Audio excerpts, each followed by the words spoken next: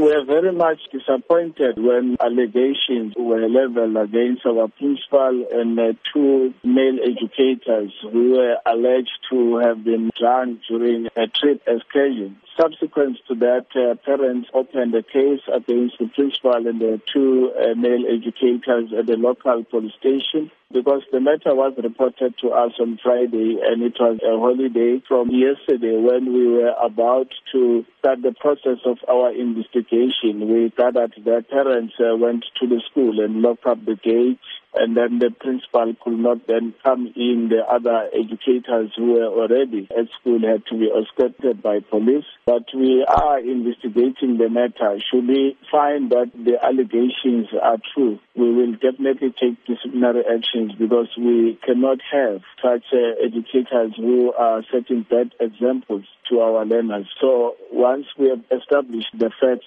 we'll then be able then to come up with a way forward. But we want to emphasize that if this is true, definitely we are going to take disciplinary actions. What support is being offered to the children at the school? Our psychologists are also involved in terms of them getting the statements from the learners, because for now we are not dealing with the fact, but we are dealing with allegations. The second inspector is also dealing with the matter. How concerning is this incident? We are very much disappointed because this is one of our best run schools in terms of results. We've always been making an example of the leadership and management of that school, referring to it when addressing even workshops and other schools to then say they must go to that school to observe some of the best practices.